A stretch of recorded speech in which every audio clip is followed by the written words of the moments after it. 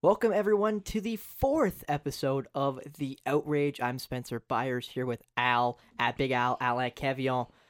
What's going on, Spencer? Al, we got a great show going on today. We got NHL, MLB playoffs. The NHL season just started, and we got some more, of course, NFL action with the Thursday Nighter happening yesterday. You mean that snooze fest? Oh, another one, 2 weeks in a row. Gotta love. At least they scored a touchdown. At least it's that little improvements out. Yeah, that was sure. You gotta love little things in life. They finally got a touchdown on the board on the Thursday Nighter after By the way, a week. for those of you who don't know what we're talking about the Washington Commanders and the Chicago Bears. The commies.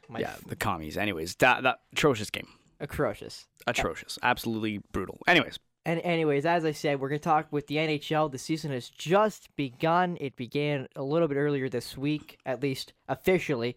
Obviously, I'm trying to remember, it was the Sharks and the Predators played in Prague in the Czech Republic, and they played those two games with the Nashville Predators obviously getting 2 wins on the Sharks because the Sharks are awful, as I said last week, where I predicted them to be last.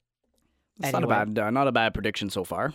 Oh, because they're awful. They're an awful roster. But anyway. October 14th today, by the way, the day we're recording this episode. Yeah, I'm hoping to get this up. We're recording on a Friday because I got to go home to get some passport stuff done, and you got to do more hockey because, reffing and stuff, money and stuff. Yeah, college, hockey is basically my life outside of school, so yeah. Which is fantastic for someone. Pretty good.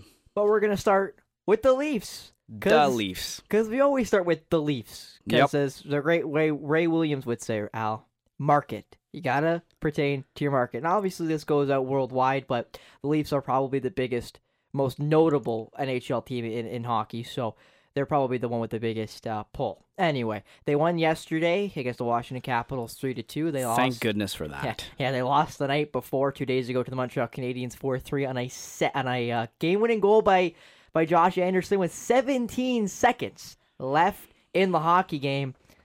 Al, what were your thoughts of the first 2 games here for the Toronto Maple Leafs? Well, here's the thing, all right? I'm not totally disappointed with the start, even though they should have beat the Montreal Canadiens, considering the Habs didn't win a single preseason game. And against Washington, yeah, it's a tougher matchup, but let's not forget who was in net for the Capitals. They were also on a back-to-back. Charlie Lindgren, former Montreal Canadiens goaltender. So, considering his record, I was surprised. He came into this game with a 5-0 record and a .958 save percentage. And then I was like, is this the same Charlie Lindgren that we saw in Montreal? And it turns out it was.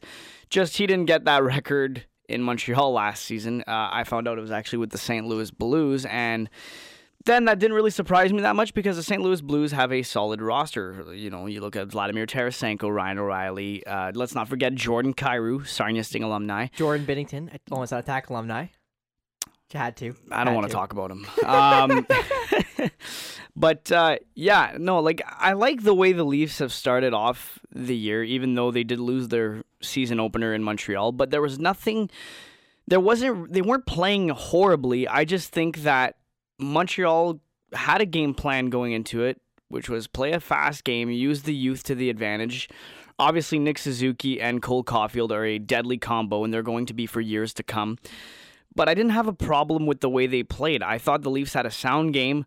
They were clearly the more dominant team. It's just a matter of only one too many times you can give a team an opportunity to stick around into the game, and the 2 times that the Leafs did do that, while the Habs stuck around. And here's the thing.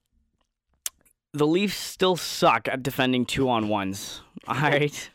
That's their main issue, and you can look at the way the Josh Anderson goal was scored. Yeah, Jake Muzzin, he's a veteran. He's been in the league for a long time now. He's won a Stanley Cup with the LA Kings. You just can't have those kinds of mistakes happening. And then you look at where Justin Hall was on that goal, and he was on his knees, basically half screening Murray, who ended up guessing where that puck was going. Guessed wrong. Habs obviously had Matt Murray pre-scouted. They know, and most people know if they've seen Matt Murray play, that his glove side is definitely his weakness, and if you look at where the goals were scored, well, all of them were on the glove side. So 3-4. Yeah. So you look at something like that, and you go, okay. I was concerned with the goaltending coming into the season. I'm still concerned after watching the Capitals game last night, and I'm still concerned after that game in Montreal, but I will say this, my concerns the levels have dropped because although there's some goals. There's definitely the one Ilya Samsonov let in. That shoulder was awful. The one I believe it was Marcus Johansson who scored it. Yeah, it was that one. That was was any goalie in the league, 9 out of 10 times stops that shot. And then you look at the goal that Cole Caulfield scored, his first one, because Caulfield had a multi-goal night in their home opener. That was one of those where I'm like, Murray, come on, you got to have that. And Murray's a big guy. Don't get me wrong, like it was glove side, but at the same time, like his entire body was on that side of the post where he could have easily just puffed up his chest a little bit and it stopped, right? So I'm not ready to, I mean, I wouldn't hit the panic button regardless because it's only game 2 out of 82, right? So there's nothing to worry about it there, but I think Sheldon Keefe nailed it when he said the other night, it was careless. It wasn't much of a matter of lack of effort or urgency, but it was just there were a lot of careless plays in that game against Montreal, and that's why they lost, and I fully agree with that. And then you look at the game last night, Washington. If I'm Sheldon Keefe, I'm still not thrilled about that performance. The Leafs can easily be better. Now, don't get me wrong, 22 shots on net in the first period. That's pretty impressive. Yeah, but if you only score one goal, that's the most. That's the most first period shots the Leafs had in quite some time, and in the sense that I heard on the broadcast yesterday that was the most shots they had in the first period. Last season, they didn't even come close to that number. So I was really happy with that, but then they kind of took their foot off a little bit in the second. And I don't know, they just seem to let teams hang around. Like, out of the 2 games I've watched, they give too much. They not that they don't play a full hard game or whatever, but it's just like there's things that they do that allows other teams to hang around. And teams like Washington and Montreal, the Leafs right now should have 4 points and should be 2-0. But they're not. But they're also not 0-2. So you can't really be mad about it. But yeah, I think I have to watch a few more games before I have a full read on what this Leafs season is going to be like. But the red flags aren't as bad as I anticipated them to be, which is good. I'm okay. I'm happy with being wrong when it comes to predictions like that, when I predict that someone's going to do bad. I love having teams prove me wrong because, well, it just goes to show that as much as they say they don't listen to social media, and I mean, obviously they probably don't listen to our podcast, they hear, whether or not they are on social media or not, they still hear or have an idea of what's being talked about outside of the arena. By the way, speaking of arena, before I give you the reins again, Spencer, Austin Matthews was quoted last night after the game against the Washington Capitals. Scotiabank Arena officially has a new nickname. Any guess on what it is?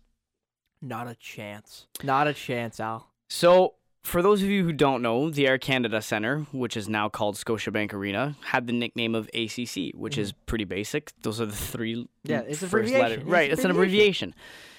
Well, Scotiabank Arena, and I'm so glad the Senators didn't take this when they had Scotiabank Place many moons ago. Before it was Canadian Tire Center. Anyways, Austin Matthews called Scotiabank Arena. This is not an abbreviation. This is a nickname. Okay. The Vault. The Vault. Yes, and I am all for it. That is the dumbest thing I've ever heard. Only you would say that. You can tell. Whatever. You can tell he's American. You can tell he's American. I like with that it. Take. I like it because you know what? I think the Vault sounds a lot more badass than Scotiabank Arena. It's an arena. The Vault. What the hell are you, a banker? What are you hiding there? The millions? Scotiabank. Is he hiding the $11 million he's stealing from the Toronto Maple Leafs right now? Is that what's going on? He's not stealing it. Is that what's going on? Is that where John Tavares' contract going? I thought it was cool. And I still think it's cool, and I'm going to try to make it stick. Every person I talk to, whenever I talk about Scotiabank Arena, I'm going to say the Vault, and don't get me wrong, the first reaction I'm going to get is, what? Like, what, the Vault? What, like, what? And I'm going to be like, oh, like, this is what it is. So, as far as the Leafs go, don't panic yet. I like what I'm seeing. William Nylander looks really good. Dennis Malgin looks good. Calle Jarnkrok is the guy that I'm going to watch all season long. I like him. I'm a huge Jarnkrok fan, especially going back to when he was in Nashville. But I will say this. I know Nick Robertson was sent to the Marlies, but man, that guy needs to be in the lineup. The Leafs need to find some space for him because don't get me wrong, I was a Nick Robertson hater for a long time after he was drafted. But after watching his preseason, he looks a lot better, and by that I just mean his game has matured. Mm-hmm. He doesn't look like he's panicking when he's got the puck on his stick. He doesn't look like he's anxious to get it off of his stick. He looks like he's finally settling in and looking to make something happen. And I mean, you know what? He has 7 points in 4 preseason games. 3 of those were goals, I believe. So I'd like to see him up at some point. Jake Muzzin and Justin Holl is a terrible pairing. Muzzin's a Band-Aid. Holl is just... His contract, man, is handcuffing the Leafs for a lot of potential great moves at the deadline. And you know what? I think the Leafs have enough defensive depth now in their system that they could afford to get rid of him. But who would want I don't the know. contract? I don't know. Arizona's picking up everything right now. Yeah. Chicago would be happy to have him. That's what I mean. It's like you have to pick out one of those teams that really need, they need the draft pick. And do the Leafs want to ship out a second round pick to do it? Because I don't know what his contract is off the top of my head. I know it's not good. I know there's the number. I think it's a 3x6. So 3 years, I think it's a bridge. You think it's $6 million? No, there's no way. There's no way. I was gonna say that's also no way. That's that really sounds high. Maybe the numbers are reversed. Hold on, I'm actually gonna go good friend Cap Friendly over here because I agree with you that there's quite all a few I know contracts. is that his money is he has not shown that he's worth that money. And I heard this the other day too. I forget if it was Kipper on Sportsnet. Nick Kypreos? Yeah, Nick Kypreos. Oh, what did he say? Man, I had the thought in my head there. There's a reason why Mike Babcock didn't play him. Only played him 11 games when he was at the Reigns. Now, don't get me wrong. I'm not saying Mike Babcock's a smart guy. Yeah, I mean, he is a smart guy, but it's definitely his diminished. Tactics. It's definitely he's too old-fashioned, and the game's moved on from guys like him. But yeah, there's a reason why Babcock only played him 11 games, and you know what? I'm seeing it now, and it's actually Muzzin and Holl can go. Mm-hmm. I'd be okay because I have confidence in the Marlies that they have guys that they could bring up. But if you're going to do it, you got to do it soon. Yeah. Muzzin, you can move him at the deadline, fine. I'm okay with that. But Holl is not an NHLer, and I can't wait for Timothy Liljegren to come back from that hernia injury because, oh, man, it's hard to watch. And I played defense when I was in hockey. I'm not close to a professional at all. But let me tell you something. 2-on-1s was not something... I will say this. Didn't matter what team or what level I played for, I was probably one of the defensemen that got scored on the least when I was on the ice. Attaboy, Al. Attaboy. Jacob Slavin in the building. Hell yeah. Justin Holl, come up, please. Justin Holl. Let's see here. But no, the Leafs' defensive core and goaltending is what's going to hold them back, obviously. Goodness, he's 30 years old. Ugh. He's a UFA at the end of next season. Right now he's making $2 million. So it's $2 million? So it's a... It was a 3-year deal, though. So it was a contract extension. Anyways, horrible contract, in my opinion. I think that money could have been spent somewhere else. And obviously. Yeah, so... Oh, he's not even that big of a cap hit anymore on the team either. But, yeah, he's not... I can't believe I thought he was worth $6 million. That's so bad. Talk about overpayments. Yeah, I was going to say that. I know the Leafs are dumb, but that sounds like more of a contract that, Buffalo would do. Not even. Do you want to talk about that, by the way? What how bad? Buffalo signed a guy, I believe, last name Samuelson. Yep.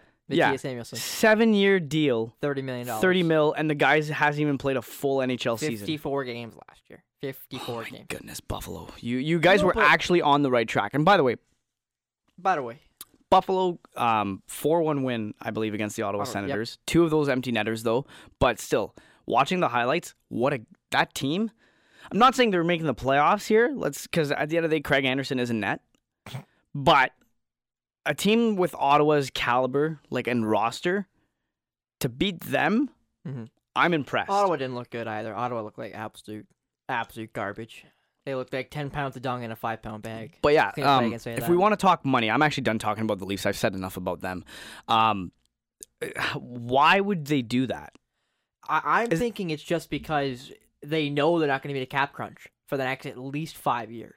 So why does it matter? But you don't know that. Look at the way they played last night. I'm not saying they're going to play like this all year, but Buffalo's... cap crunch? But they're not going to be in a cap crunch. Because who the heck... Right, because the cap's also going up, too. But who in the world are they going to pay $11 million to?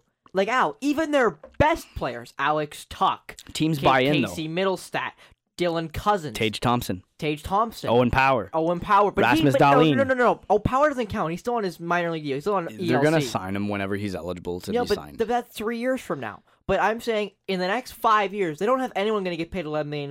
Because even Owen Power, who is amazing. But you don't know that. Could be amazing. And I'm not saying they're going to, I'm not saying it's not who you're going to spend 11 mil on. It's just it's still early, but it looks like Buffalo has grown. And it looks like they've finally taken that step. Mm-hmm. They're doing everything right, but then they go ahead and that contract is garbage. Al, this is the problem. And this is the problem with, I'll say, most teams. In Buffalo still has $18 million in cap. Well, that's what I mean. They are not going to be in a cap crunch. They're not going to be in a cap crunch. Not right now, but I mean, because even Okposo's deal, I'm pretty sure is still that nasty deal he had with the Islanders. I'm not sure. Kyle Okposo isn't really relevant to me anymore in this league. Well, he's a captain of that team, and he seems to be a leader. They seem to like him. Doesn't mean he's relevant. Well, it means relevant to the Buffalo community. But anyway, that's the problem, is when you sign a guy to that type of contract, you can go one or two. It's the same with the Stützle contract. It's that's also potential. A dumb deal. No, you're buying potential. If Stützle becomes a player, I'll say the mass majority of people believe he could be, and I'm included in that. I think Tim Stützle could be an absolute star. Oh yeah, I just don't think now is the right time to sign him to a huge deal like that. But then again, Ottawa kind of saves money if you think about it. If because it pans out. If he pans out. If he goes off, yeah. That's the thing with Samuelsson. Is if Samuelsson's peak is a top 2 defenseman beside Dahlin, or a top 4 defenseman behind Power and Dahlin, $4 million AAV is not that bad. AAV annual value, basically. So, that's not bad. That is not bad. Obviously, they're doing it really early, and it very well could be an albatross in 2 years. It very well could be. They could try to bury him in the minors, like lots of other teams have done, including the least of David Clarkson's contract, which was about the same, shorter term, but about the same cash per year. Cap it. Did we talk about Jason Robertson's deal? No, we have not. The 4 year, $7 million? No, we did not. I don't think. Because I was right after Stützle, I believe. So, I think Robertson should have had the term that Stützle had. Say dollar amount, basically? And Robertson should have gotten also I think they should have swapped deals. A guy like Jason Robertson, that carries him conveniently for him. The only reason why it's a good deal for Jason Robertson is because when that contract expires, he goes on the market. No, but okay.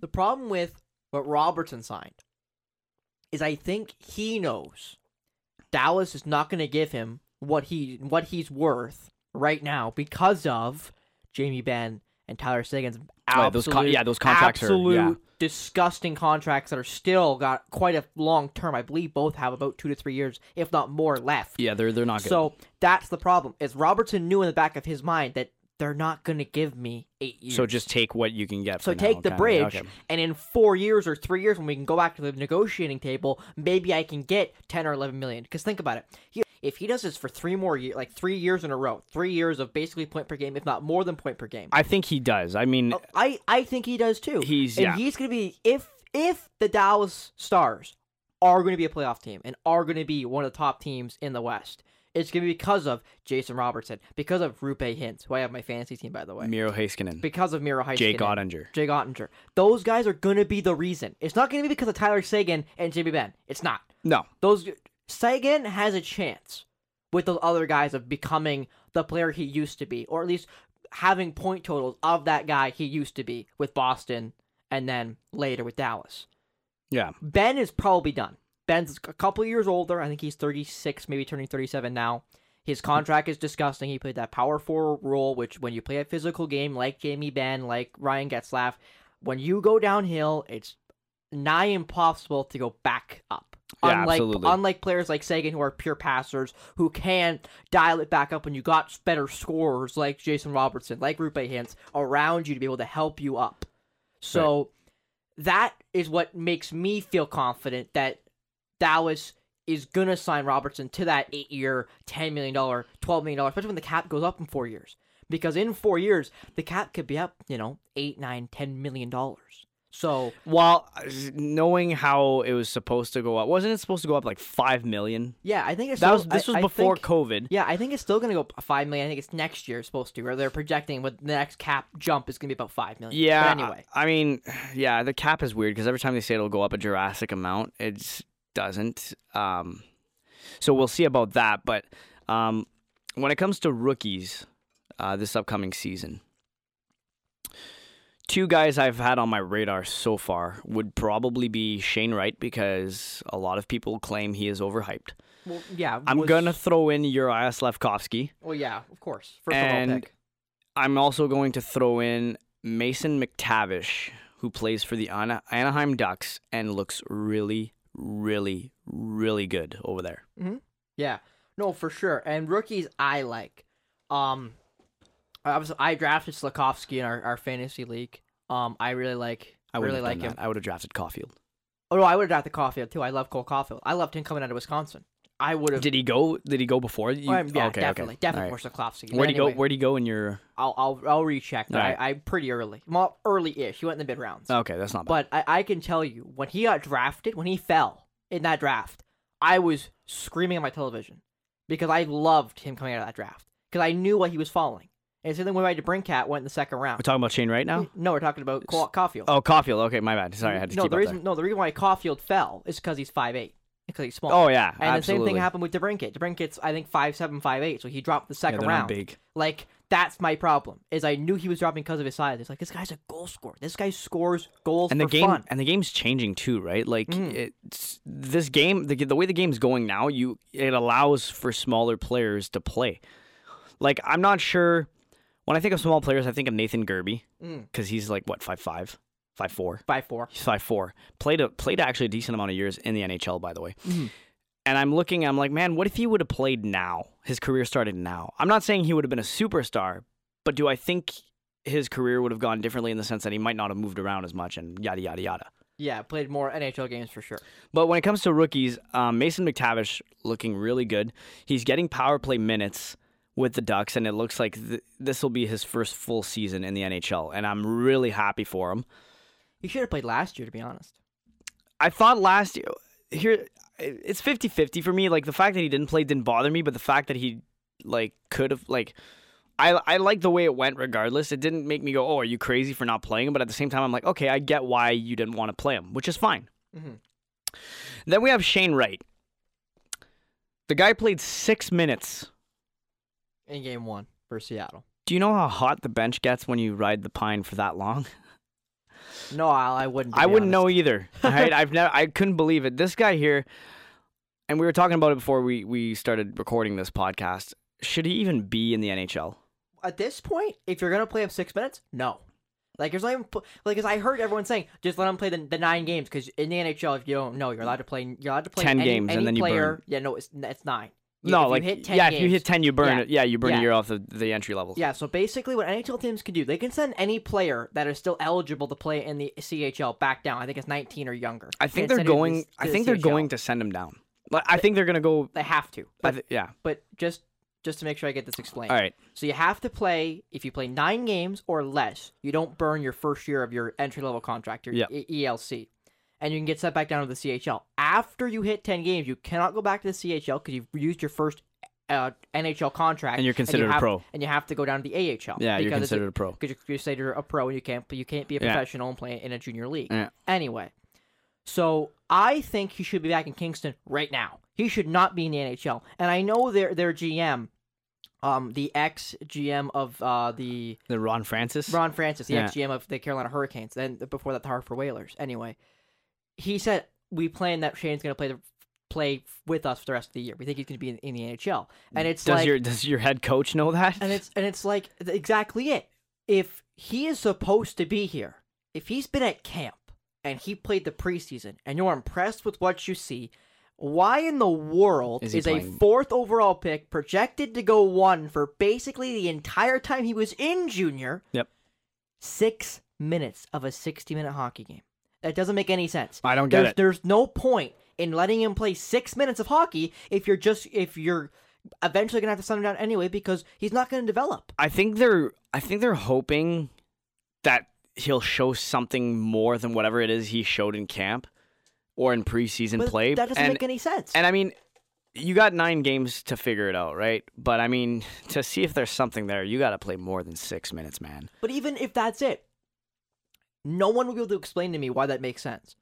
Because you should know, after camp and preseason, what you have. If you're telling me you're still evaluating in the regular season, playing him 6 minutes, you have the worst scouting team I've heard of in my life. Because you should know, after 2 weeks in camp, what we got. Yeah, you can usually tell it once. Well, at least like after a few preseason games. You can tell after 15 minutes the men from the boys. You can. Fair enough. Any person who's watched high level versus low level, you can tell that when you see that one kid, it like you coach, like Yeah. it doesn't. It does. Yeah, you're right. It doesn't take very long. You can see after one practice who their top players are and who your worst players Heck, sometimes you just need one shift, which is like literally, it is not that hard to find in your mind dictate where guys are. Obviously, people get better and worse, and the more time you see, the more I'll say elaborate your scouting report gets. But it takes one practice to know where your top players are, where your bottom players are, and where they fit and who fits in the middle. If Shane Wright is not there yet, send him back to Kingston. What is the point of wasting him on an NHL bench when all the lights are going to be on him in Seattle? I mean, at this point too, it's also hurting his ego if you think about it. Like, Well, but not even ego. he's Confidence. hyped. It's not ego. It's Well, confidence. that's what I mean. That's Yeah, what I mean. Like his confidence. Like, I mean, I'm sorry. If I'm all hyped to be in the NHL, and then all of a sudden you're riding the pine for 6 minutes in your first game. Yeah. And it's not like they were playing a tough team. They played the Ducks. Yeah. Okay. Actually, I'm gonna give the Ducks a little bit more credit. They also look really promising this year. I like the way Troy Terry's looking so far. He's off to a hot start. Their power play looks really good. Trevor Zegras, obviously, phenomenal player. So Shane Wright, we can all agree that he should not be there. He should be in the OHL. I don't think the American Hockey League's the answer if they do. I don't think that's where he should go. I think they should do the same thing they did to McTavish. The Ducks did to McTavish. Okay, Al, I've got myself a little more angry. So call this the outrage moment of the episode so far. This is it? Oh boy, here we go. I was just about to go talk about Uriah Slavkovsky, and then we're going to move on from hockey, but all right. No, I just aggravated myself, but there's going to be 2 in this episode because we're talking about from the past and football, but this is number 1. Oh, yeah, that bullshit. This number 1, Al. All right, here we go. I'm boiling. All right. So, in game 1, Yeah. against the Anaheim Ducks, as you Yes. said, he played 6 minutes of hockey. Yes. Seattle played yesterday. Yes, against the LA Kings. They won 4-1. They won 4-1. They're currently 1 win, no losses, 1 overtime Kraken loss. also look good so far. Yes, they do. Even though it's still early. With Philip Grubauer. But Yeah. how many minutes do you think Shane Wright played against the LA Kings? Did he at least reach double digits? He didn't play. Al. Okay, yeah, they got to send him down. You drafted him 4th overall. He fell from 1 to your lap at 4. You play him 6 minutes in game 1, and then you bench him for game 2. He's a healthy scratch. He is a did not participate. Here's my question. Are you out of your mind? Here's my question. So Seattle does this, all right? Mm-hmm. If he gets drafted by any other team, He's already back in Kingston. Guaranteed. He's already back in Kingston. okay, so you think regardless of what team would have drafted him, Yes. they would have would same outcome, different way unless, though. I think New Jersey's the only team, because I think New Jersey has enough talented guys. They would have been like, okay, we're gonna put him on the second line with insert name here. Dude, I would have had him on the 4th. Well, no. I mean, but I think New Jersey has enough talent where they're like, we think we have something, and we're gonna see what we can have. Fair enough. Because Al, if Shane Wright makes the NHL, he's gonna be a 4th liner. I think He's they're gonna be a 3rd liner. That's not his role. Do you think they put him on the opening day roster or like on the main roster for now? Because they still have 7 more games? Something like that. Yeah, 7 more games to play him, and then they got to decide what they want to do with him.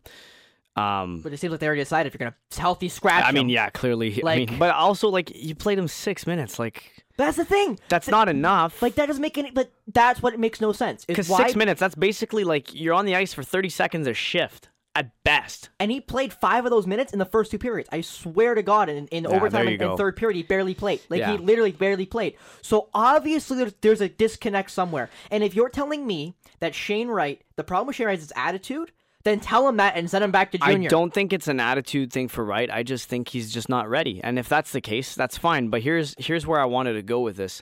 Do you think they're still keeping him? Because let's be honest here.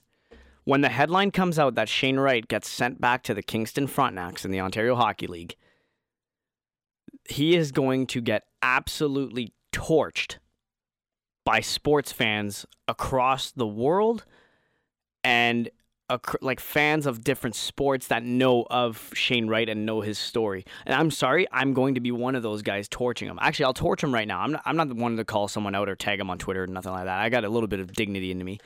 But I will say this now. It's looking like Shane Wright being a bust, being overhyped, is becoming more and more of a reality the closer they get to that 9-game span where they have to decide whether they want to send him back or not. See, I can't say that yet because I think sports fans in general, name a sport that you got sports fans who always do this. They name bust too early. And Shane Wright has literally played 6 minutes of NHL hockey. But now games. It seems forced is what I'm trying to say here. And in this, it feels forced in the sense that, listen, he dropped to 4 for a reason. The scouting reports said, no, this guy is not the guy you claimed that he is. But for some reason, I don't know if Seattle has something to prove that they want to show, hey, this is the real number one. But 6 minutes of ice time does not do that. No, it doesn't cut it. It doesn't cut it. And that's why I think you know what? Now that I have time to think, I've had time to savor what you've been saying now. And you know what? It does make sense to send them now because if they wait 7 more games to get to that 9-game mark, it's not going to be any better. Like the torching. How confident is he going to be? Al, if you play 6 minutes in your this first guy's probably game, hating hockey right now a lot. hating Seattle especially. You draft me 4th overall. Your GM says for the regular season starts, I expect to be in the NHL roster. If he said that to the media, he definitely would have told Shane something like that. Yeah, well, along you think those so lines. anyways. Like he probably called Shane in his office and said, okay, we expect you're going to be on the roster for if not all year, most of the NHL season. And in game 1, he plays 6 minutes, and in game 2, he's a healthy scratch. Not like he's hurt, where he got injured in the second period, and that's why he only played 6 minutes, and that's why he's been scratched. He was a healthy scratch against the LA Kings in a win. Obviously, you don't need him that bad, so why not send him back down to junior, let him absolutely crush the OHL? Yeah. On he Kingston. He should. No. Because let's be honest, he's not giving me Mitch Marner vibes. When Mitch Marner got sent back to London from the Leafs in 2016, because they won the Memorial Cup with Matthew Tkachuk and those guys, that was the same group, right? I don't think they won the Memorial Cup. They won the OHL Cup for sure. Did they not win the Memorial? I'm pretty sure they did. I'll check. Anyways, Mitch Marner absolutely gaslit the OHL when he got sent back. Well, he also playing with the Christian Dvorak NHLer and Matthew Tkachuk which NHLer. Is fine, whatever. But McDavid played on the Erie Otters, which was a very dominant team. Gross. Gross team. Those teams were gross. So, literally, those 4-year spans of those Otter teams were gross. Great hockey. So I guess maybe I can't use that as comparison. But I'm just saying, Connor McDavid's a very dominant player. He doesn't need a team of all-stars to dominate. By the way, Connor McDavid, 700 points in 488 NHL games. And I will quickly say, I was wrong. It was 2016. Aha. The Knights won the OHL Cup over Rwanda. The Huskies, yeah. The Huskies. Tkachuk scored the winner. No, because you know what I was thinking? The year after, Windsor, the host, beat Erie 4-3, and all Erie Otter fans, the year after McDavid left, were all pissed off because Windsor won it, and they shouldn't beat it. They're the host. Yeah, because they're the host, yeah. And it's funny, actually, we're going to do junior hockey for a second because this is a big topic. Finally! I want to know, I'm going to say 3 words. Sorry for the dead air. I'm going to say 3 words, and I want your initial reaction because I think you're going to know where I'm going with this. Okay. Niagara Ice Dogs. Do you know where I'm going with this? I don't. So I'm really curious now. For those of you who don't know this, the Niagara Ice Dogs have made it very clear to the Canadian Hockey League and to the OHL that they they are going to be a heavy bidder for this year's Memorial Cup to be a host. Well, actually, right now it looks like they already have a host for 2023. It looks to be in Kamloops because it looks like the Blazers are already highlighted as the host. Oh, okay. So maybe 2024? Let me rephrase then. They are a heavy bidder. Yeah, likely the 2024 Cup then, Memorial Cup, my bad. But anyways, Have you seen the trades they've been making and all sorts of deals? Yes, actually. Every tweet I keep reading from that organization, I keep seeing fans, OHL fans in general, not just Ice Dogs fans, going, yeah, this is not. Yeah, what are you doing? No, they're selling, right? Because they traded a player to Owen Sounder, actually. Ironically, the weekend I went up last weekend to do camera for the game against Mississauga. Awful game, by the way. They lost 4-0. They were atrocious in that game. I've used that word now 3 times today. I used it twice during Ray's show, and I used it once today. Fun word. So anyway, they were awful against Mississauga last weekend. I was there for the game, and then I go on our really daily rap show or weekly rap show for Rogers TV Grey Bruce. Anyway, we talked about how at the end of the show that Matthew Pappas got traded from Niagara to Owen Sound, ironically. So I kind of know in the back of my mind they're dealing, but I didn't know they were dealing that bad. Well, what's that one trade I saw? So I'm still keeping tabs on the London Knights, and they'll always have a close place in my heart because I went to school in London for 2 years, and I got to cover them in my second year there. But gross. Luca Testa, draft pick. Very high draft pick in the OHL draft, and I guess he didn't want to play in Niagara, so they found a suitor to accommodate him, and they sent him to London. He seems very happy over there. Gross. And that was mistake number 1 for me, where I was like, okay, this is a high draft pick. I don't care. Like, you don't let a 16-year-old dictate. Like, I'm sorry, that's not how it works. You got to earn your stripes, right? Like, even in the NHL, I don't care if you're like Matthew Tkachuk earned his stripes when he called. When he wanted to trade and he wanted out of Calgary. He earned that. Well, see, Al, and your exact description is why I'd say bulk of OHL fans, but especially Owen Sound Attack fans, and I'd say most teams in that conference, Kitchener, Owen Sound, I think Erie's in that division technically. Windsor. They don't like London. And the reason none of us like London is because they're the only organization where that happens. They're the only team that people will say, I don't want to play for you, but I'll play for them. Because it happened to the Attack, Victor Mete. Attack fans booed Victor Mete for 2 straight seasons in London every time he touched the puck in the Bayshore because he told the Attack GM, Dale DeGray, I will not play for you, but because before the draft, he said I wouldn't play for any OHL team. But then closer to, he said, I'd play for one, and that's London. Yeah. So the Attack draft Victor, and then trade him to London. We got a really good trade out of that. I believe that was the Santarami deal. But anyway, nevertheless, they're the only team that happens to. So it's I just find it funny. So my point of all of this was just that the Ice Dogs are trying to make a heavy bid for the Memorial Cup, and this was kind of, I guess I was piggybacking off of what you said about the Spitfires, how they hosted, and everyone was like, "Oh, you don't deserve to be there," blah blah blah. Yeah, because they're all in the first round. Okay, well, it's one thing to say we want to be heavy bidders for the Memorial Cup, but at the same time, you got to at least have a shot at winning. Mm-hmm. Like, that also helps your bid is if you have a good team. And right now, the Ice Dogs honestly, they're the Chicago Blackhawks of the OHL right now. They just are making moves that make absolutely no freaking sense. And yeah, they're Ice Dogs fan. I feel sorry for you. But I don't know how we're doing on time here, but we've talked about a lot of hockey. Do you want to jump over? Or do you want to talk about Slavkovsky quick? Because I want to quickly mention that Matthew Beniers also has a really good chance of winning the Calder. Because he's gross. Beniers, another Seattle player, actually, ironically. Beniers is very good. I think when it comes to development, this is the guy that they spent the right amount of time developing and was brought him up at the right time. He's going to go off. He actually almost scored a goal last night. It was actually waved off due to a high stick. But and Slavkovsky, I was just going to say how, like, he hasn't shown me the wow. But he also hasn't shown me that, like, okay, this guy shouldn't be in the NHL. Yeah, and again, the big thing about European ice... Like, third liner at best right now.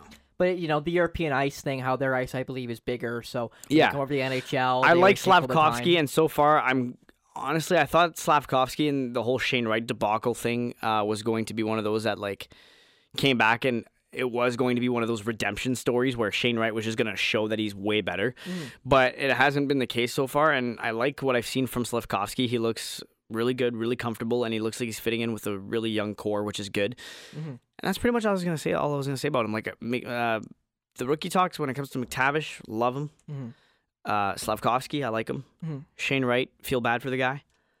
And who else did we talk? Oh, Matty Beniers, also doing very well. So I'm really, really happy for most of these rookies, and those are the guys I'll be keeping tabs on this season because so far they've shown very, very well.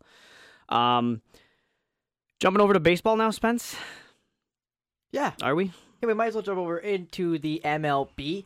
Playoffs have officially begun. The wild card is now over. The Jays suck. Lol. Shut your mouth. But now we're into the NL and ALDSs. You've got the Braves up against the Phillies. You've got the Astros against the Seattle Mariners. I was at game 1, by the way, of that wild card series, the Jays and Mariners, and it was not fun. Yeah. We got a nice towel out of it, though. Guess what? That thing was over my head from the 6th all the way to the end of the game. Honestly, so embarrassing. Yeah, the Jays, I don't want to spend too much time on them. Look at it this way. This is not on management. Or, sorry, it is on management, but it's not on the manager. Everyone who is calling for John Schneider's head can, park that idea somewhere else. Don't even mention that because it's not his fault. John Schneider worked with what he had coming into the postseason, which was nothing. Jackie Bradley Jr. and Whit Merrifield were not the answer. You needed bullpen arms. You needed at least one more quality starter in your rotation, another Ross Stripling, and I still believe that they need something like that next season. Mm-hmm. So if you're going to make any tweaks, bullpen for sure. Hopefully Nate Pearson can come back. I still have faith in him. Definitely find yourself a better left-handed bat than Raimel Tapia. And other than that, they don't have much to fix. I think the Renos at Rogers Center are more of a concern in terms of big fixes. Mm-hmm. So, yeah, the Blue Jays, it's disappointing, but if you look at the way they were playing too, like they were too aggressive at the plate. They were swinging at everything, whereas the Mariners, it was mentioned on the broadcast, anything that's low or looks to be under the knee, they weren't swinging at it. Yeah. And it's so true. And I mean, give credit to Luis Castillo because he pitched a freaking gem, man. Like it was frustrating, but at the same time, you're like, wow, this is what dominance on the mound looks like. And this guy here was throwing close to 100 miles per hour almost every pitch. He threw a 98 mile per hour sinker at one point. Dang. A freaking sinker. No wonder, like, this guy here was top notch. And then, of course, game 2, they get Robbie Ray and they absolutely light him up. And then 8-1, Kevin Gausman. The mistake there was Gausman should have finished off when the bases were loaded. He should have had the chance to get the last out, and then you go to the bullpen after in the next inning.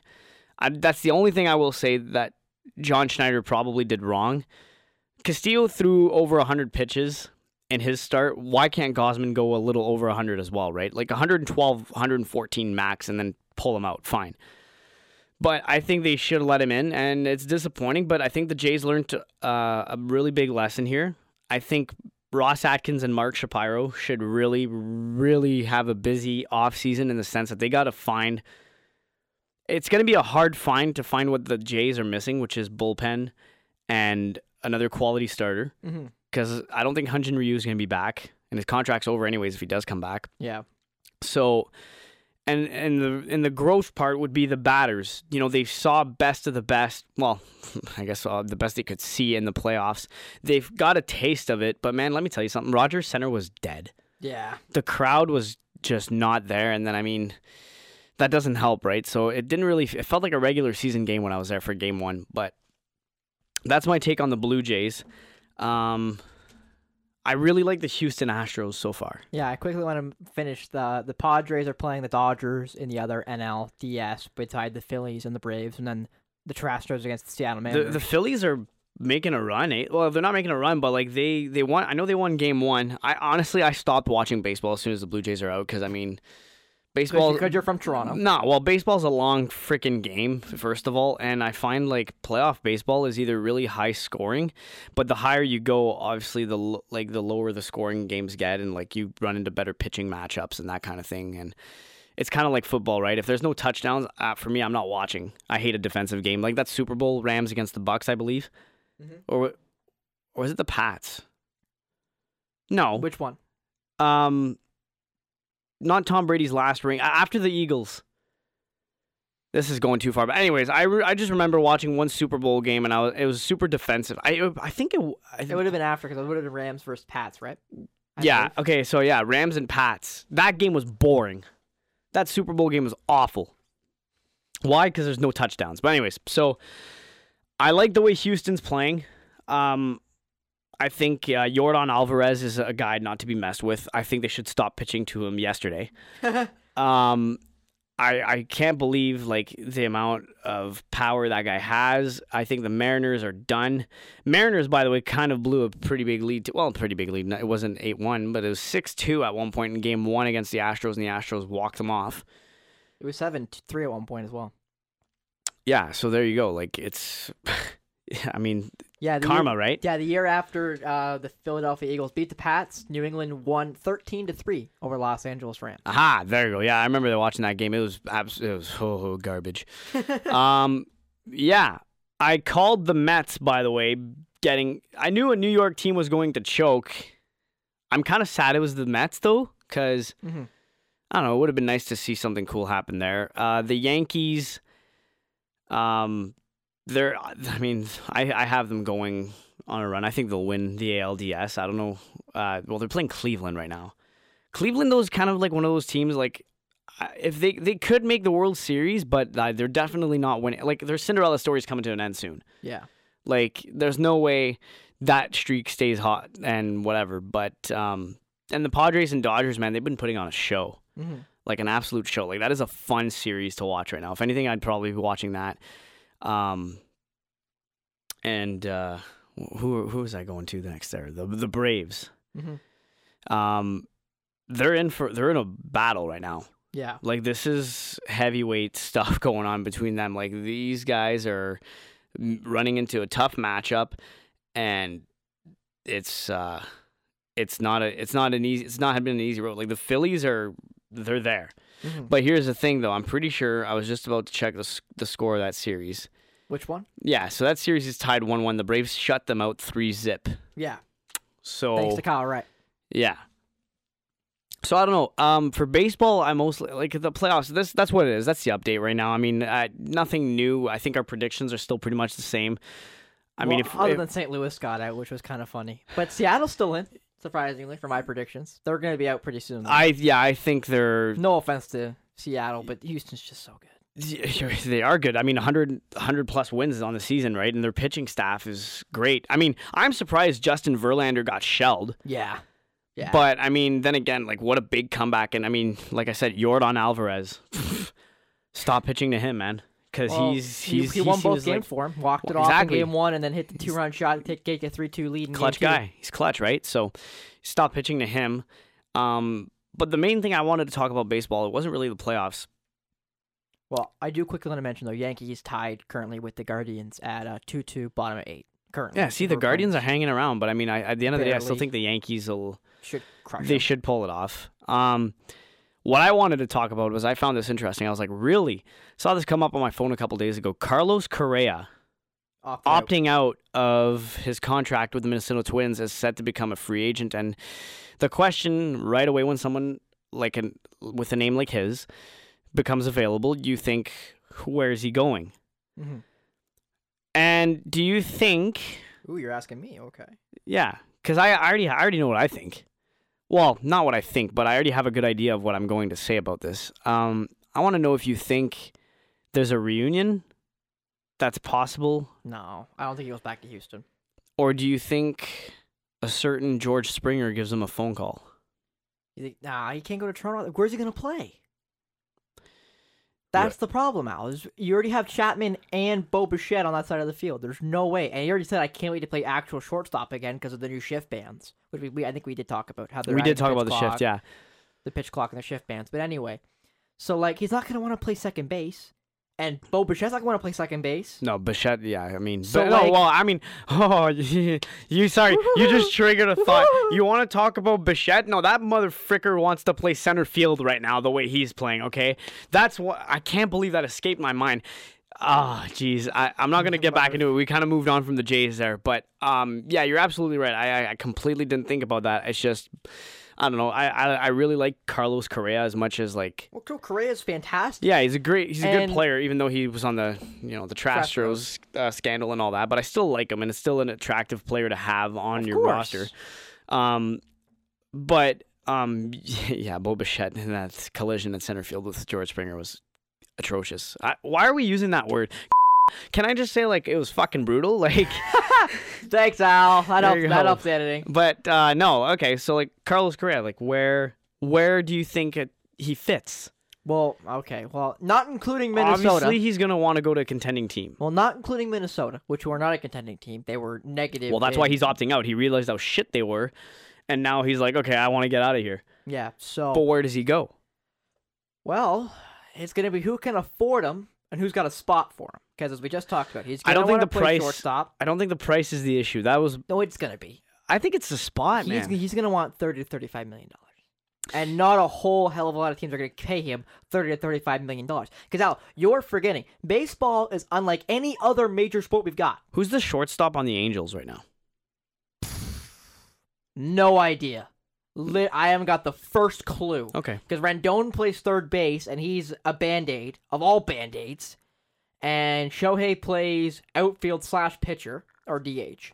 And Trout plays center. That's about all I know about the Angels right now. And I think it's full of David Fletcher who plays second base. That's about all I know about the Angels, because everything else is hot garbage. Jack Mayfield. Now, do you think he'd go to the Angels? Because they're not a contender. Art Moreno would pay for him, who's the owner of the But Angels. they could be.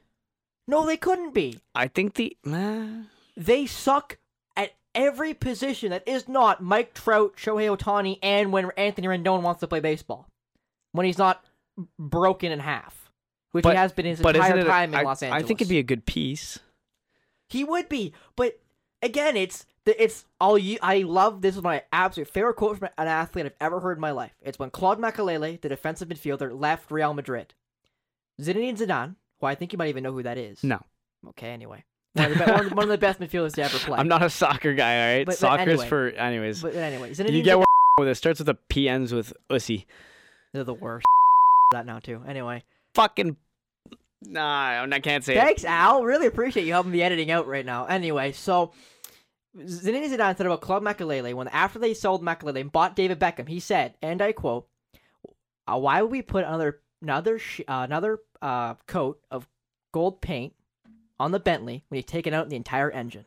Why would you put another coat of gold paint on the Bentley in Los Angeles when you don't have an engine?" I'm just spitballing whatever comes to mind here. This is to create and conversation. that's the problem, because your brain doesn't work properly, because the Angels suck. That's fine. The Angels are atrocious. Yes, I get it. Yeah, okay, fine. But I mean, I don't know. Like, you got to start somewhere, right? And I mean, Jack Mayfield, who the fuck is that guy?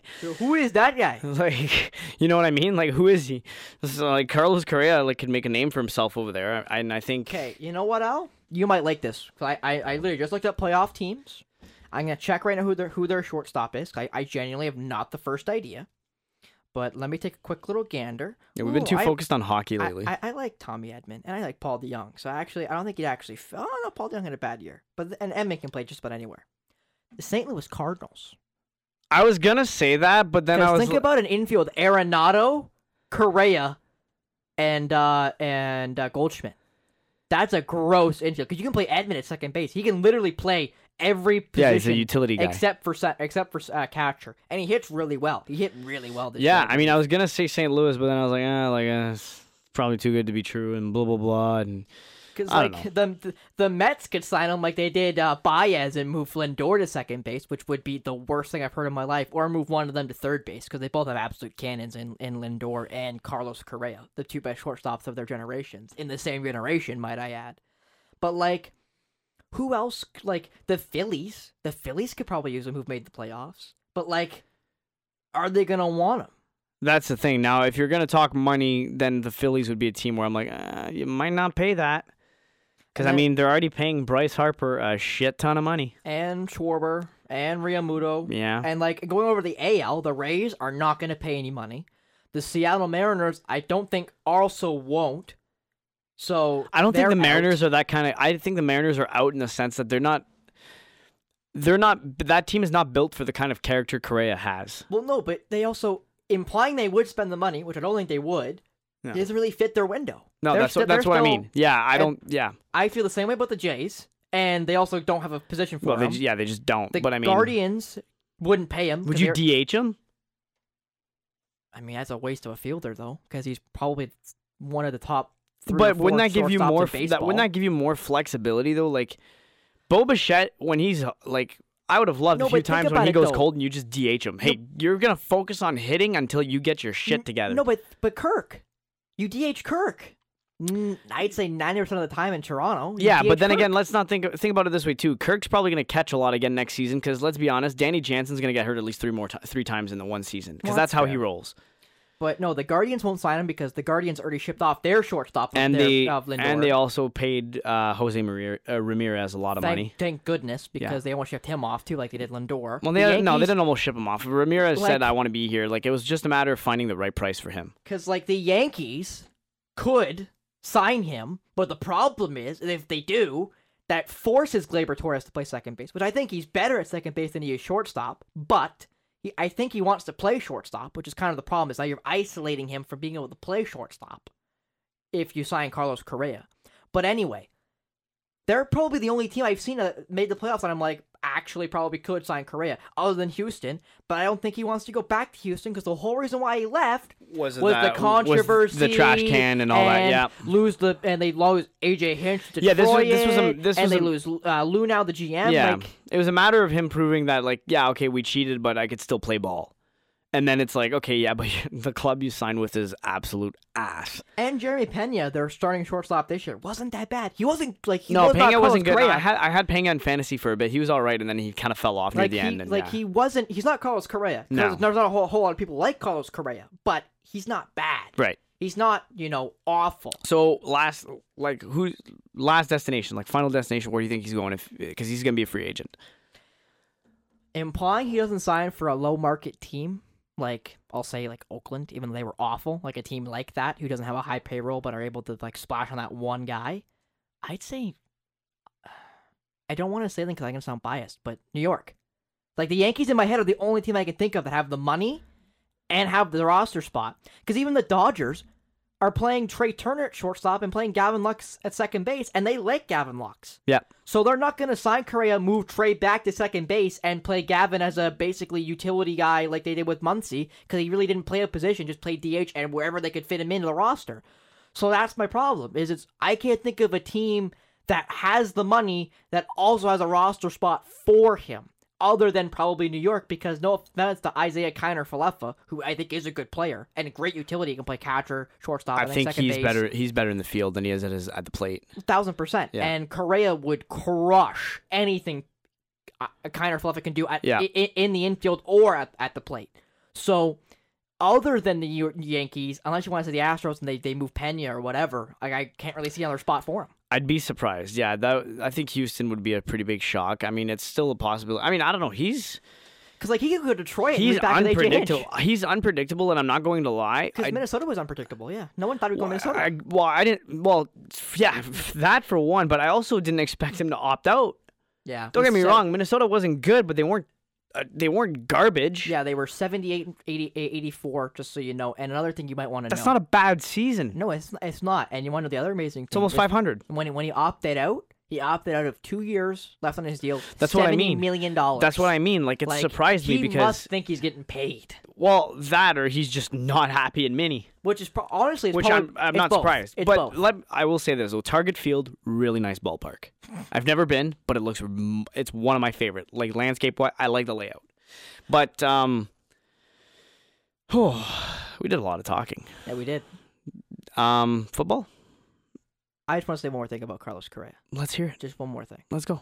So that 2 years, $70 million, he left on the table. You say he either hates Minnesota or thinks he's going to get paid. I think he hates Mini. I agree with you, and the only reason why I say that and why I say I also think he could get paid is because free agency in baseball is garbage because of what I just said. There's so many small market teams who don't want to splash. The Rays, the Pirates, the Royals. He's not going Detroit. to Tampa. Unless Tampa gets a new ballpark in the next 3 months, which we all know they won't. No one's going to play in Tampa. But that's what I mean. There's so many small market teams who just don't play in free agency, have no intentions of splashing on free agents. It limits you on who you actually can go to. It limits you so badly. And unless on you're where a you can team go. too with a name, like a big name, Dodgers, Red Sox, Astros, But Blue Jays, even them. You're right. Like those small market teams, he's not going to go to the Rockies. But even if he did, they're a bad team with low payroll. The Pirates, bad team, low payroll. Oakland Athletics, bad team, low payroll. Bad location too. The Kansas City Royals, bad team, lower payroll. Like, there's so many teams like that no one's going to go to them, and they don't even try. So it already limits you on who you can go to, and then when you look at the top teams, most of them already have really good shortstops, or at least above average shortstops. So it limits Carlos Correa on what he actually can do. It's why he ended up in Minnesota in the first place. And that's why I'm not completely ruling out a reunion in Houston. The more I think about it, the more I'm like, I could see it. I see it. But I still want to say I don't think he goes back. Oh, I hope so. I'd like to see Carlos go in a different place. It'd make no sense why he'd go back after leaving for 2 years. Who's at short? I know I'm asking you. I'm putting you on the spot here. San Diego Padres. Well, Tatis. Right. Oh, well, he's suspended, though. That's why I didn't say him. Okay, that's right. He could go to the Padres and join the absolute gross lineup they could have. But Tatis can also play in the outfield, can't he? Well, because he was a horrible shortstop. Because he can't field. Yeah. He couldn't catch a beach ball. He's awful in shortstop. Like, he is atrocious. Like, I'll say it again. He is awful at shortstop. His DRS and all those advanced stats for defense are garbage. Word of the day for Friday, October 13th is atrocious, by the way. But no, he's bad at shortstop. So, I mean, the Padres could, but I feel like the Padres still believe Tatis is that franchise shortstop. I don't think they're going to move him. Well, forced. We'll see. We'll see, I guess. But I'm curious. Could you imagine a lineup with Tatis, Soto, Machado, Bell, and Tatis? Yeah, that would be absolutely disgusting. And they still wouldn't win. They still wouldn't win because, let's be honest, the San Diego Padres can get anyone on the roster right now. And don't get me wrong, they are playing the Dodgers, but they have yet to win. They have yet to. I mean, they're tied right now with Game 3 today, later tonight. There you go. So it's if they knock out the Dodgers, I think they're my new pick. Because then they're going to go on a run. Yeah, I said I think the winner of Dodgers-Padres probably makes the World Series. No offense to the Braves. So. No offense to the Braves or the Phillies. I think the Braves' time has run out too. I think their hitting core is good enough.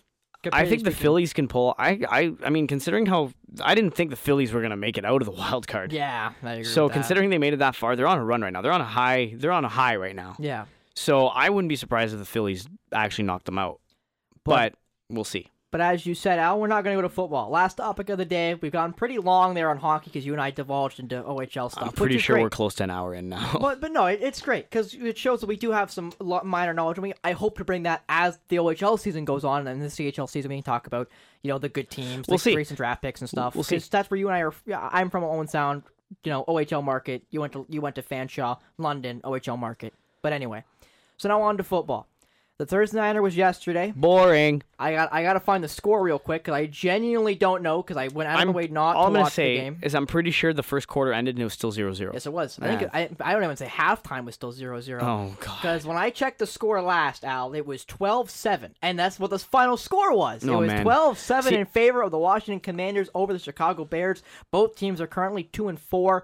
Now, there was a field goal scored in the second quarter by the Commanders. The Bears scored the first touchdown. It was fields to Dante. Wasn't Pettis. it the only touchdown? Yep. Well, no, there must have been another one because they scored 9 points. So I gotta guess. I don't know. I hear too much talk about football, and sometimes I tune in and I tune out. So I hear things and I probably piece them all together into one big puzzle. That's just not good. Brian Robinson scored in the fourth quarter for Washington. But anyway, there you go. But Dante Pettis 40-yard touchdown from Justin Fields was the first touchdown in 6 quarters on the Thursday Nighter. And if you want to count the overtime, that's 7 quarters of football that had 0 touchdowns. I don't watch the NFL to begin with because, I don't know, I'm just not... You don't like chess, I get it. Nah, it just doesn't hit me the other way sports does. And I mean, some people maybe, might think I'm a little crazy going, wait, you like baseball more than football? Yes. I do think you're nuts for that. I mean... Mostly because the time clock pisses me off. I think it should run, they should have a running clock regardless. Period? Yeah, it's too long. There's 2 minutes left in the game, but it goes for 45 minutes. No thanks.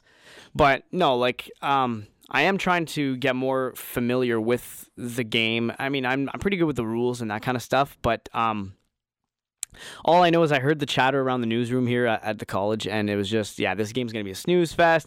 Don't bet on it because it's just a bad game to bet on, yada, yada, yada. So I didn't watch it.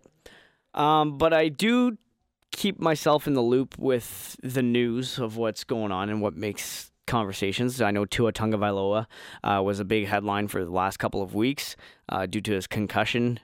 Which we talked about. We still don't know when he's coming back. Probably a good thing. Haven't heard, which is good, yeah. But I did hear too that he was recommended by a doctor that he actually retires. Of course. And I'm like, that's not happening. Yeah. I think he's got a bit left in him. But anyways, it's not Tua I want to talk about.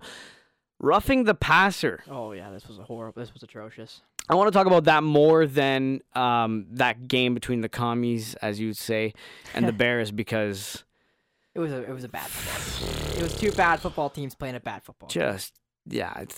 I'd watch golf before that game, okay? Whoa, come on now. I told you, man, football's not my thing. But anyways, where do you want to go with this one, the roughing the passer? Because you're more of a football guy, so you got more of a fiery side to it. You know what, Al? I think this might be the perfect time to introduce a segment you and I have been talking about for the past week or so. All right. Because I wanted to bring in a segment, just an extra little thing that we can talk about, that we can use, because Al, I think you said in our first episode, you're a referee. I don't know what class technically you are in hockey. I don't know what it's called. I can tell you. Do you want to know? God love. All right, so I'm a level 3 referee. There's 6 levels of reffing in hockey. I'm halfway to the top. I'm not getting my level 6 because at that point you're just a walking rule book. It doesn't do anything. Really, if you want to go somewhere in reffing, you got to get your level 4, and then you could do American Hockey League, and I believe you can do international hockey as well at that point. At least 5 NHL or a 6 NHL. No, like you don't even need a 4 is like pretty good. Oh, okay. A 4 is pretty good and can pretty much get you wherever you want to go, kind of thing. A 5 is a safe bet. Okay. And then 6 is just overkill? 6 is, overkill. Like, there's actually a ref out of the Northern Ontario Hockey Association, Dustin McCrank from New Liskeard, Ontario, small town 2 hours north of North Bay. He's a level 6. Oh, fair enough. The only one I know that's, like, close to my region, or heck, probably even, I don't know about the province, but I do know there's not a lot of level 6s. All right, it's a rare thing. But anyways, level 3 referee. I've had my level 3 since 2017. This is my 8th season reffing, which is nuts to think. Like, it would have been 10 by now, but I took 2 years off when I went to Fanshawe because I wanted to focus on school first. But then I realized that I could have managed because I'm doing that right now. In school here. So continue on the segment you wanted to talk about. So we're going to call it, at least for now, we're going to call it Behind the Stripes. Yeah. Where Alex talk about, reffing, even though, again, he's a hockey ref, but I think reffing almost always is kind of, you can compare it. Very similar codes to follow, I guess you can say, in the sense of, like, you're always wearing stripes. When it comes to judgment calls and that kind of thing. Bang plays and stuff like that. Hockey is the worst for it because you're on skates and everyone's moving so quick and stuff happens so fast. It's unreal. Honestly, football, I will say this, I respect the officials because, like, there's a lot going on. Even me, sometimes I'll see a flag go off and I'm like, where? Like, I'm actually looking for it because I do know, like, some of the calls and I do know, like, the holds, pass interference, that kind of thing. The basics, I guess you can say. And there's times where I see flags go off and I'm like, where? Yeah, exactly. Unless I don't know what I'm looking for sometimes because the plays and there's so many scrambles and, like, 11 on 11 in American football, 12 on 12 on Canadian football. It's a lot. But anyways, so for Behind the Stripes, we're going to try to talk about either something you did over the weekend or, the past 2 weekends with the way we're doing it right now, or what happened in the real sports world, in the professional sport world. We talk about, referees either making good calls or bad calls, and in the roughing the passers the past week were bad ones. They were two of them. They were awful. Yes, they were garbage. So there was one called. The first one. This was Tom Brady, who was apparently roughed. Yep. Which, if you look at it, and if you haven't seen it, it's on social media somewhere. Just look it up. If you're watching this on YouTube, I probably put up the clip. Yeah, the clip will be there. Anyways, I thought it was a clean tackle. By Grady Jarrett? Yeah, like, I didn't see anything wrong with it. I mean, football's a physical sport. There's tackles, and I mean, honestly, it's one of those where I find it very hard to call. Roughing the passing is, for me, in my opinion, especially in the last couple of weeks, is a tough call to make because you're already, like, it has to be, the way I look at roughing the passer is almost like a charging call in hockey. Mm-hmm. You go to hit someone, okay, and there's no intent on playing the puck or whatever, that's charging. And you're like, and if you come from a distance, or if it's even blindsided, yes, they added that to the rule book this year for the next 2 seasons at least, 22-24 rule book. It's kind of like that. And when I saw that play on Brady, I was like, really? No, see, my problem is I still live by the rules that I remember as a kid. Pass interference was always if the corner doesn't look for the football. If the corner puts his hands up to block the football when he doesn't see the football, that's a PI, period. Doesn't matter how far the ball is. If he looks at the football, then it's almost never going to be called because he sees the football. You have to look back. Yeah, that was he the has rule. intent on playing the ball, not just taking the receiver out of the play. Yeah, you have to give, and I remember the other part of that rule was you have to look at the ball and you have to give the wide receiver an opportunity at the ball. You can't just rip his hands down. You have to give him an opportunity at the ball. Right. Those are the rules I live by. They're still the rules I live by. Pass interference, for me, is exactly how you explained it. It's charging. It's, I get rid of the ball, 1 beat, 2 beat, I get hit. So it's beyond reasonable doubt that you could have stopped, that you knew what you were doing, that you were going to absolutely drill the guy. And that's for every position. Like if you run out of bounds, and I'm out of bounds, I take a step, I take one more step, and then you hit me. Like that's late. That's right. a late hit. Exactly. Okay. Yeah. Okay. So that makes sense. So it's almost like interference in hockey. Like if the puck carrier gets rid of the puck, 5 seconds later you hit him. That's late. That's interference. Exactly. That's late. So that's what I remember pass interference being. It's the quarterback gets rid of the ball, and then well, this is roughing the passer we're talking about. Yeah. No. Exactly. But no, that's from the passer. Okay. The passer throws it. He waits 1 beat, 2 beat, and then gets hit. That's roughing the passer. Now they're calling it because of Tua Tagovailoa, as you mentioned, the concussions. Now they're throwing it with the guy having the football. Tom Brady has possession of the ball in his hands. And it's almost simultaneous afterwards, too. And he gets hit with the ball. Yeah. And it's pass interference. How does that work? Roughing the passer. This is the second outrage one, because it makes no sense. How do you call a penalty called roughing the passer when the passer has the ball? The point of the game is you have to hit the guy with the ball. If that's what we're doing right now, make it flag football. Take off the pads, we'll play flag. Because there's no point in playing professional American or Canadian football if I can't hit you. If you have the ball and I hit you and I get a flag, we're not playing football anymore. We're not. That's not what it is. It's the same thing with hockey. If I'm not hitting, we're playing shitty. We're not playing hockey. Or you're in house league. Yeah, but no, I fully agree with what you're saying. And I mean, the second one was worse. The second one, describe it to us, because I'm having a hard time remembering. Now the clip is going to be up for you YouTube fans, I hope, with my editing job. But anyway, Derek Carr for the Las Vegas Raiders against the Kansas City Chiefs on Monday. So that game was close, by the way. That was a great 30-29 game. Devontae Adams gets the now assault charge. Got charged with assault, for pushing over the camera guy. I'm probably going to throw that up right now, too. That's roughing the camera guy. Yeah, there you go. Yeah, throw the flag, ref. Anyway, so this one, nearing the end of the half, the first half, he steps back to pass, and he has the ball in his hands. The defensive tackle, Chris Jones, hits him, hits the ball out of his hand, so it's a strip sack fumble. Yep. They throw a flag for roughing the passer. And I heard people say from the one angle, if it was the back judge and just saw the way he hit Carr and his hand went down, that it could have been seen as roughing the passer. And I can tell you, I don't care what angle you saw it from. Derek Carr had possession of the ball, period. I don't care if he hit him helmet to helmet. He had possession of the ball. In other words, that's not roughing the passer. No, because you have the ball. You can't call it interference if he has the puck. That's not what it is. Yep. That is not what that is. And correct. If you're going to call it that way, then we're not going to call it roughing the passer anymore. There's no point. Because if he has the ball and I can't hit him, then why are we playing tackle football? Might as well be playing flag. I will say this. Two-hand touch. If they're doing this because of the Tua incident. Which they are. 1,000%. There's no doubt about it, in my mind. Well, it's garbage. Because, first of all, Tua shouldn't have been out there in the first place after that hit. After the first hit. After the first hit. Second of all, it's so frustrating because, for me, the reason why I do watch football when I do tune in is because of the hits, is because of the physicality. And you know what? If football's about to go that soft, you had your chance, you still have the chance to redeem yourself in terms of the Tua incident. Yeah. But not in that way. Yeah. I think the game needs to be called the same way it was being called before the Tua incident. And I think that instead of changing the way the game is called, I think you just change and you learn from your mistakes in the sense of, listen, if a guy's got spaghetti legs after taking a hit, you don't put him back into the game. Honestly, you know what it felt like when I saw all these roughing the passer calls? This genuinely felt like, for anyone who's watched the Netflix series, I can't remember what it's actually called, but it's Tim Donaghy. I don't know, man. I don't watch a lot of Netflix. I'm a pretty busy guy. Yeah, we get it out. I will say this. The one thing I have watched recently, if we're talking about Netflix real quick, The Redeem Team. Oh, yeah, I saw that. With Kobe Bryant, LeBron and Melo. Dwayne Wade, Melo. Yeah, they're really good. So I do recommend watching it. There you go. You got a little plug there for Netflix and The Redeem Team. Really good.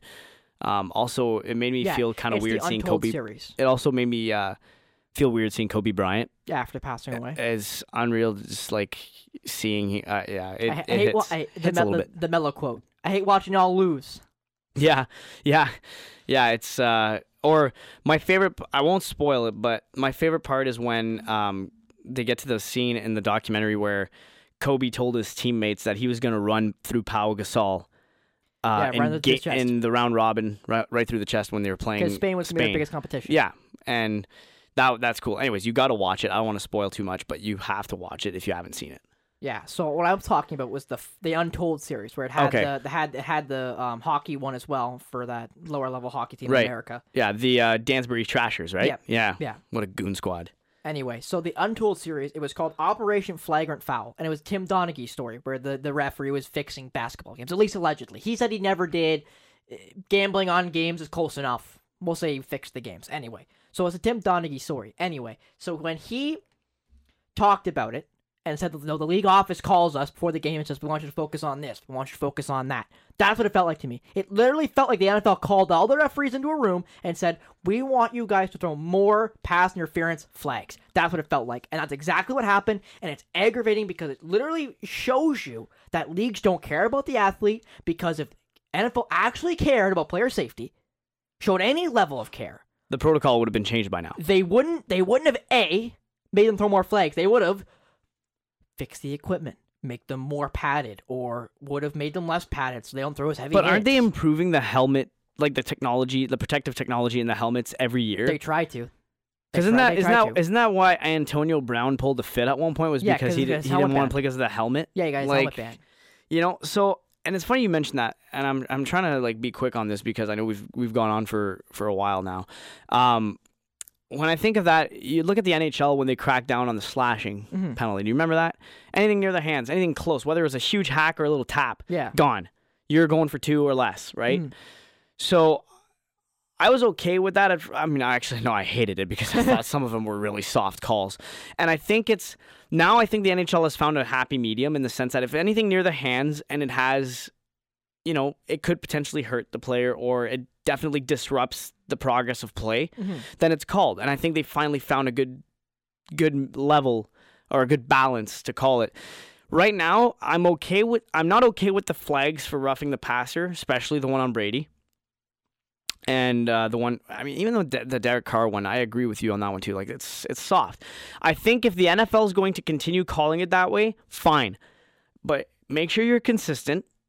But at the same time, but you can't be with this kind of call. No, but like, if you're gonna call it that way, fine. But like, stick to what the standard you're setting. But at the same time, right now there's no balance. It's pretty much you get tackled as soon as the ball is even about to get released, or even a split second. As soon as that ball leaves your hand, it's getting called. Right? It seems like that. But I think they need to find a balance on whether or not the intent is actually to make a clean tackle, or you can read body language, right? That's the thing. As a referee, you can read the body language of a player, and you can tell if there's intent on whether it's to, it's an intent to make an actual play or if it's intent to just like kill the guy, right? So I think the refs need to find that level right now, and it ain't it. Right now, what they're doing is not it. But my problem now is why didn't we do this week 1? Why wasn't this week 1? Like week 1, we weren't doing this. Because Tua did not get hurt. Exactly. That's my problem. Is now it's a reaction, and the problem with doing a reaction. I'm okay with it though. At least it shows that they're trying, not just behind the scenes. Because right now the protocol is going to change. The NFLPA has called for a change in the concussion protocols, and rightfully so, because Tua should not have been back out on the field. No, he shouldn't have been. And they're also trying to change at the level where it doesn't even get beyond the field, it gets fixed right away on the field. And I'm okay with that. But like I said, right now there is no balance, and that's why I think they can keep playing with it a little bit, but at some point, if it doesn't work, I think you just go back to before the Tua incident in the sense that, like, just call it the way you were calling it beforehand. No, but Al, my problem with the NFL, and I'll say this overarching since I was a kid, is the NFL has now gone so far into making offensive-friendly football that there's not even point in playing defense. I can't hit nobody. I can put my hands on nobody. Like, it doesn't make any sense to me why every time a corner puts his hands on a wide receiver, if the ball's 5 yards over his head, they're calling it a PI, and we're moving the ball 30 yards. Or Derek Carr has the football in his hands, I strip sack him, and then I get a 15-yard flag for roughing the passer when he physically has the ball in his hands. It doesn't make any sense to me. Right, that's fair. And it's aggravating because you can't play defense. Right, I guess, yeah, but okay. Not just the Commanders and the Bears, that was a low offensive game. Look at the Broncos and the Colts. There's a lot of, I find, low-scoring football games lately. Because bad coaching. Fair enough. Another whole new argument. But do you think that maybe it's a matter of trying to get more offense rather than, like, is this handcuffing? Are they handcuffing the defending? Oh my goodness, the defenders with that call? Like, is it because they're trying? Like, let's be honest here. I don't watch a lot of football games, but I do check the scores once in a while, and I find that since week 1, there's been one too many low-scoring games when there are two teams that are playing each other that are highly offensive. Now, don't get me wrong, like that 30-29 game, Raiders and Chiefs won that one. Yeah, that's a lot of offense, and it's close. That's perfect. I think that's a great football game. But then you look at last night, Thursday night with the Commies and the Bears, that's low offense. So do you think that maybe there's something there? Like, see, and my bigger problem with that, Al, is I don't disagree with you that I bet that the NFL is looking at those scores and saying those are definitely there's probably more to it than just the concussion from Tua. But my bigger issue with that is, that means, again, you're not looking at the problem. I feel like Billy Bean and Moneyball, which I've seen a half dozen times. I love that movie. I've only seen it once. As much as I know it's not like the book and it leaves out a bunch of big stuff in that actual team anyway, I love the movie. Because I love when he says, you guys aren't even looking at the problem. What do you mean not looking at the problem? I mean, you're not even looking at the problem. Right. Gus, what's the problem? And he goes down the list. What's the problem? No, that's not what we're trying to do right now. And that's how I feel. The NFL's trying to fix the offensive problem. And I thought, you're not even looking at the problem. The problem right now is you have bad football teams coached by bad coaches who don't know what they're doing or are trying to be too smart and are limiting what they can do. Because every sport, and I said this before and I will continue to say it for the rest of my life because it's what I believe. Every sport that has an offense and a defense, no matter if it's fluid like hockey or football and chess like football, it's maximize versus minimize. Maximize what you've got, minimize your weaknesses, and you should be able to win almost every game you play, period. If you are an offensive coach and you're not maximizing what you can do and minimizing your weaknesses, you're not doing your job. So when I see Russell Wilson standing in the pocket, you're not maximizing Russell Wilson. And if that's Russ saying, I'm not going to run, then you say, Russ, sorry to say, you're a bootleg guy. You're a guy we're going to move around the pocket because that's what you've done your entire career. Go back to Wisconsin, okay? So either you do what you're good at or you're not going to play. Or we're going to call those plays anyway and you're going to run them. Because I'm the coach, you do what I tell you to do. Because it doesn't make any sense to me why these coaches are, because again, my biggest issue is these coaches who are offensive guys are, I feel, trying to get too smart. Because you're taking optimal offense and trying to make it so optimal, you're then detracting. It's kind of, you're trying to add by subtracting, you're trying to add by continuing to add, and you just can't do that sometimes. Sometimes you have to be simple. And Hackett said, the coach of the Denver Broncos, Nathaniel Hackett said, I'm going to try to simplify the offense. And that's the problem, is yes, you should. Because every offense should be basically simple. It should be simple for you to know, but hard for the defense to understand. That's why I believe genuinely in football, and this will be my last point, you should run 7 to 8 formations. That's it. And you run everything out of those 7 to 8 formations, because when you run the same formation 5 plays in a row and run 5 different plays, how is the defense going to diagnose what you're trying to do when you have the same look, the same personnel, but it's 5 completely different plays? It's the same thing with a power play, Al. If you, every time Ovi's on the ice, you start to feed him on that hash mark play, and he scores a lot of goals from it. He almost scored last night, actually, at the crossbar. Yeah, like he scores a lot from that play, but Imagine they had a cheat play where instead of passing it to Ovi, Ovi holds it, looks like he's going to shoot, and a snap past the slot or quick up to the point, and they get another shot from it. It's you know what you know they know what you want to do, so you do something else to make them not react to it. Right. That's the point. Is you have to make them react. You have to make them respect what you're gonna run to what you're actually gonna run. Oh, there you go. And I just hate the way the NFL is running right now because I think there's so many bad coaches right now. It's unwatchable. It's definitely a rough year in the NFL right now. I think in general, like I mean, there's a lot of games that are disappointing. They're just they're garbage. Yeah, there's a lot of games that are disappointing. Obviously, the Tua incident didn't help. Yeah, and now you got to worry about a roughing the passer call. I'm assuming we're getting ready to wrap this up. So looking ahead, so we're in week 6 already. Yep, we are. Your 49ers are playing the Atlanta Falcons. Gonna crush them. You got Niners? All right, I got Niners too. Pats against the Cleveland Browns. I'm going to go Cleveland. Jets and Packers. The Pats? I like the Pats. You like the Pats? Zappy. But Zappy looked really good the past couple weeks. Bailey Zappy, the third stringer. So I might take the Pats. All right. Jets and Packers. Packers, yeah, me too. Colts and Jaguars. That one is going to be interesting. In the sense that we don't know what we're going to get. Jacksonville's kind of been... I think the Colts are so bad, they're going to lose to the Jacksonville Jaguars. That's my opinion. I think the Colts are such a bad team, and no offense to Frank Reich, who I think is a good offensive mind. I just don't think that team's good enough. Don't get me wrong. The Jaguars have definitely been interesting this year. I don't think they're terrible, but I don't think they're great either. Vikings and Dolphins. Give me the Vikings. The Dolphins are their third stringer by now.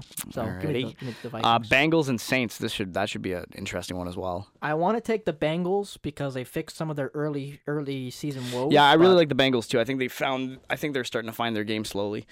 Ravens and Giants. Ravens. Yeah, I think me too. It's hard to bet against Lamar Jackson. Bucks and Steelers. Bucks. Steelers are really hurt. Mm-hmm. Carolina Panthers and the Los Angeles Rams. I literally was laying right at that waiting for you to say it. Rams. All right, Panthers fired their quarterback. They're an awful team. Cards against the Seahawks. I'm gonna say Cardinals. Give me the Seahawks. I trust in Geno Smith. This next one here is gonna be massive. I'm staring at it too.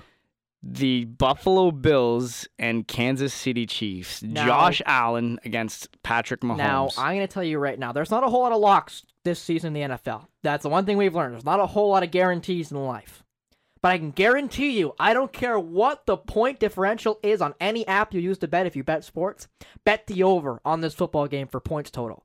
Because this game is going to be a 40-40 shootout. And I don't want to bet on either side, but I can tell you right now, this is going to be a shootout. Oh yeah, it's going to be an absolute shootout. I'm gonna go Bills. I'm gonna go Chiefs because I don't like the Bills. Fair enough. I like Josh Allen. Cowboys and Eagles. Give me the Eagles. Cowboys suck. Yeah. Cooper Rush can. The Denver Broncos. Chargers. And Chargers. Yeah. Los Angeles Chargers. Give me the Chargers all day long. Alrighty, so there you go. Garbage. Those are the predictions heading into what's going to be a busy week 6. Hopefully some better football than what happened on Sunday night the past 2 weeks, dear Lord. Yeah, so we'll see about that. I'm probably going to watch that Bills and Chiefs game. That's going to be a great one. I believe if I'm going to take a make sure, that's actually not even the Monday or the Sunday nighter. It is just an afternoon game. So that's just a 4:25 p.m. start. That's going to be a great game. It's only 4:25 start. The other games are at 4:05. But watch that. If you don't like football, like Al. That Bills-Chiefs game should be an absolute shootout. Oh, yeah. And I can almost guarantee you, lock of the week, it's going to be an absolute shootout. I hope so. I hope you're right. I know you started off. Do you have anything? Are we good? I think we're good? We're good. All right. Yeah, all right. So you started this off. I'm going to close this one off. Okay. I don't know. I'm just feeling good right now. Good. Feeling great. Yeah, you came in here a little cold, Al. You came in here with a little bit of a cold. Jeez, man. It's not even funny. It came out of nowhere. Like it started off like Thanksgiving weekend, by the way, for if we have any American listeners. Yes, we celebrate Thanksgiving a lot earlier than you guys. I think it's weird that you guys celebrate it as late as whatever you guys do. Yeah, November is kind of messed up. But that's not the only thing that's messed up about you guys. But anyways. Yeah, we'll leave that there. We'll leave that there. We'll pin that one up there. Yeah, and then it kind of like went away, and then all of a sudden just snuck right back up on me. So I was like, okay, like this sucks. Like I hate being sick. It doesn't happen often, so it's like, now it's just a little stuffy. That's all it is. But anyways, we talked a lot about hockey. It's back. Thank goodness for that because I miss talking about it. Baseball, playoffs, it's only going to get better. I'm going to keep tabs on the Astros because Yordan Alvarez is on a tear right now. Talked a bit of junior hockey, surprisingly, which we didn't really plan. We didn't plan to do that. Didn't really plan that one. was It just went that way. And obviously football, roughing the passer. Spencer's not a happy camper. But anyways, it's already our 4th episode. Episode 4 of The Outrage. I'm Big Al, Spencer Byers. We will talk to you when we can, because honestly, it's going to get busy. We have a bunch of stuff coming up, so outside of the podcast. So we'll see if we can get one done in the next few weeks.